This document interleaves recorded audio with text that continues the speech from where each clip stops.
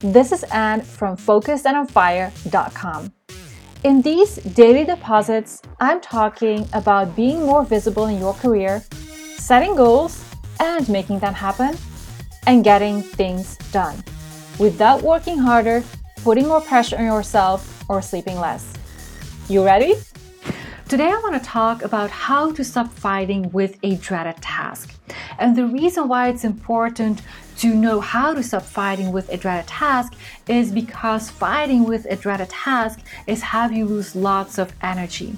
And it puts you in that powerless position where you are fighting with a task and you don't want to do it and you feel as if you should be doing it, and you are going back and forth in your mind all the time without producing any useful results. And so what I want to do in this video, I want to give you a tool to stop fighting with a dreaded task. And I'm going to be using a very specific example to show you how you can apply that tool. So let's have a look at the dreaded task that I'm going to use as an example. Let's say that I have this presentation that I need to do. And as I said in the previous video, there are no dreaded presentations in and of itself. There is a presentation, and the presentation is neutral, and then I bring the dread with all the thoughts I'm thinking about that presentation. And so let's say that I have this presentation and the thoughts that I'm thinking about that presentation go something like this. I'm telling myself that I hate presentations, I don't want to do this, it's about a topic that I don't like, it's a stupid thing, it's boring, it's not going to add much value, people are not going to like it, I don't like the topic, I don't care about the topic. Why should I always be doing these kinds of presentations that no one is interested in? This is just a waste of my time. So that is what I'm thinking, and when I'm thinking that is creating all the dread that I'm feeling towards that task. Now, what is happening when I'm fighting with that task is that I'm thinking all these thoughts, and at the same time, I'm thinking that I should be doing that presentation. And so there's two thoughts that are fighting with each other. The thoughts where I am not wanting to do the presentation, and then the thoughts where I should myself into doing that presentation. And so I am fighting in my brain all of the time. I'm fighting against that task all of the time. And so what is happening is that, as I said, I'm losing lots of energy over that presentation, and I'm not moving forward in making that presentation or finding a different solution. And so what happens when you take ownership is that instead of putting yourself in that powerless position where you are fighting and it's like this, yeah, no, yeah, no, yeah, no, I want, I don't want, I want, I don't want, I want, I don't want, I should, I know, I don't want, you should, I don't want, like it's that going on all of the time. And so it just this going back and forth without really coming to a conclusion, and it leaves you feeling powerless and it has you not move forward. And so when you take ownership, you are really kind of like stepping into your power and taking that position of power back that you had all the time, but that you just kind of like got out of touch with because all of that going back and forth in your brain. And so the first step in taking ownership is taking the exact same phrase that you have in your brain and then replacing one word in there. It's taking the should and replacing that with a could choose to or could choose not to. Because whenever we have a task, we always have the choice to do it or to not do it. That choice is always ours. We always have that position of power. It is our choice to make. And every choice comes with its own consequences, and we might like the consequences of one choice more than the consequences of the other choice. But the truth is, we still can make the choice. And it's really important to see that, because it might seem like a semantic thing where I switch out to should for a choice, but in truth, the energy behind it is completely different. When you tell yourself you should do that presentation, you feel powerless. And it feels as if it is imposed and that you have no choice but to do it. But the truth is that you do have the choice, and that is where your power is, realizing that you have that choice and that you could choose to do that presentation or you could choose not to do that presentation. And either one comes with its own consequences, and you might like or not like the consequences that either choice is bringing. So in my example of doing the presentation on the topic that I'm not interested in and that no one is interested in and that is just a waste of time, I can take back ownership by, instead of telling myself I should do this presentation, I could tell myself I could choose to do this presentation, I could choose not to do this presentation, and all of a sudden I'm back in the driver's seat and I can make the choice to either do this or not do this, and that is how I take ownership.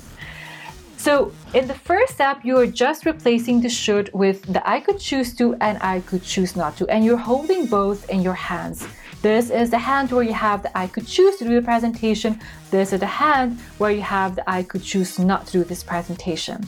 And then in the second step, you evaluate the doing of the presentation against your goals, your midterm goals, your long-term goals, your vision, the vision that you have for yourself, the kind of lifestyle that you want to create, the kind of person that you want to be, how you want to show up in the world, what you want to create in the world, what is important to you, your values, what is not important to you.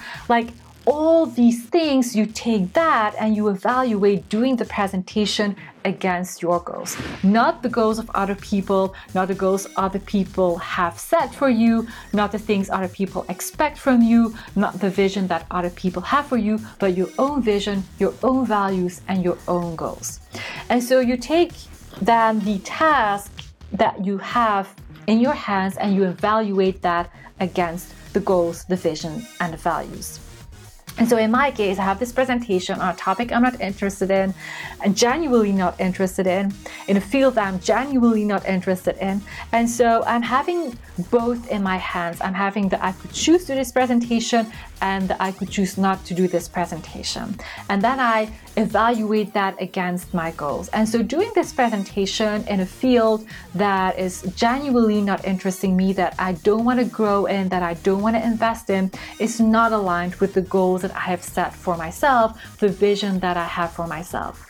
And so that is going to help me to make a choice here and to really see what I am going to do. Am I going to do this presentation or am I not going to do this presentation? And so in my case, the presentation is not aligned with my goals and with my vision. And so what I could do then is I could choose to not do this presentation and then have the consequences that I won't be doing that presentation, and that people might be mad at me for not doing that presentation, and that someone else needs to take over the presentation and that person might be mad at me as well. So there might be consequences that I'm having from making that choice and that I might or might not be willing to accept. But it's really important to notice that you could choose not to do this presentation and not do it at all, and not do it, and then be okay with the consequences that that choice brings. Another thing that I could do when I look at the consequence of the choice, I am not going to do this, I can say like, hey, that means that someone will all of a sudden in a rush need to do this presentation, and that is not the kind of person that I want to be, where I have this chunk of work, I made this commitment to do this, and now I'm gonna drop it like all of a sudden on this other person. That's not the way I want to do this. And so I could tell myself like, hey, I'm still choosing to do this, but I'm just choosing to do this for now, for this one more time.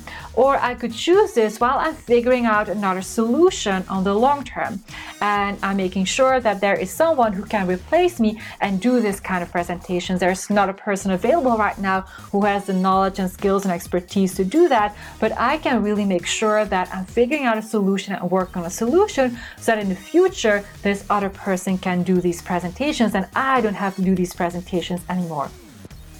I can tell myself like, hey, I'm choosing to do this presentation while I am transitioning into this other solution. And so even though that the presentation is not aligned with my goals, it is aligned with the kind of person that I want to be and the way I want to show up. And in this case, I want to honor my commitment because there's no alternative solution. And I want to not do this presentation while there's another solution available. And since there is no other solution available, I need to go out and create that solution. So that might be a choice that I could be making, saying I'm going to do this presentation for now while I'm working on an alternative solution where someone else has the skills and expertise and knowledge to do the presentation. Okay, so that is the second step. And then there's a third and final step where we are going to fuel the choice that we've made by being very explicit and very specific about the wins that choice is going to generate for me. For example, in my example of doing the presentation, let's say that I chose to do the presentation one more time. And so I'm going to be communicating like, hey, this is going to be the last time that I'm going to do this presentation. This is not my field of interest, and this is not the thing that I want to be pursuing. And I'm putting it out there already now so that you can look into a different solution. And I'm going to make sure that this last presentation is really top notch and it's going to really blow your mind. So that could be my choice. And then it's really important to fuel my choice and to be really specific about the benefits, the wins for me in that choice. And the win could be that this is an embodiment of the way I want to do things. I don't want to pull out of a presentation last minute and drop it into someone else's lap and have them figure out a solution. When I make the commitment, I want to make sure that there is either an elegant alternative solution or that people get enough of a heads up so that they can figure out a solution. So this could be an embodiment of what I find important to really honor my commitments and also be transparent about what is next for me. And really be transparent about, hey, this is the last presentation I'm doing. This is not my field of interest. It can also be like, hey, doing a presentation on a topic that is not interesting to me, but doing a presentation is really a skill that I want to get better at. And I am going to be able to build up a storyline. I am going to be able to tell compelling stories to engage my audience. I'm going to get really good practice at answering questions from the audience. So there's lots of things, lots of presentation skills that I am going to be growing in by doing this presentation, even though it's on a topic that I'm not interested in. And so that could be a big benefit for me, because I would love to do lots of presentations in the future on topics that are of interest to me, that I love talking about, and the skills that I'm learning here on a topic that I'm not interested in are going to be so valuable for the next step when I'm doing presentations on topics that are of interest to me. Another win could be, for example, that I get to meet people and I get to connect with new people, and that is something that I love doing. So that could also be a benefit, to have amazing conversations with people that I will meet after the presentation or during the presentation, and to really engage with people that I don't know that well before. So there could be lots of things in there that are really things that I genuinely appreciate and that are genuinely going to be a win for me in making the choice that I've made. All right, so these are the 3 steps in taking ownership instead of fighting with a task. So what I want you to take away from this video is that fighting with a task is never going to generate a win-win situation. It will be a lose-lose situation. Everybody will be losing out. And so it's important to stop fighting with the task and instead take ownership of the task. And the first step in taking ownership of the task is realizing that you have a choice and that you can make a choice. And then take both options in both hands and evaluate them against the things that matter most to you. And then based on that evaluation, you can make your choice. And you can make a choice that is just for now while you are transitioning into something else, or you can make the choice to do it, or you can make the choice to not do it and let that be it. And then third step is to really fuel the choice that you made by listing and being very explicit and very specific about all the wins and benefits you are gonna get from having made the choice that you just made. All right, I hope this was helpful. See you in the next video. This was today's daily deposit. And now it's your turn. Imagine jumping out of bed in the morning, excited to get to work. Instead of feeling unfulfilled, trapped, and snowed under by endless to-dos, hard work, and other people's expectations. You want to lead and make a difference. It's time for you to let all that potential out, one tiny daily deposit at a time. Are you ready? Well, I got something for you. Are you finding yourself procrastinating despite your drive and commitment to do great work? Well, let me tell you, you don't need more willpower, discipline, or a better planner to get things done. Because those are not the reason why you find yourself procrastinating in the first place. Learn why you are procrastinating at focusandonfire.com/daily deposit. And learn how to stop procrastinating and get really great at doing exactly what you said you were gonna do. And that's how you become unstoppable.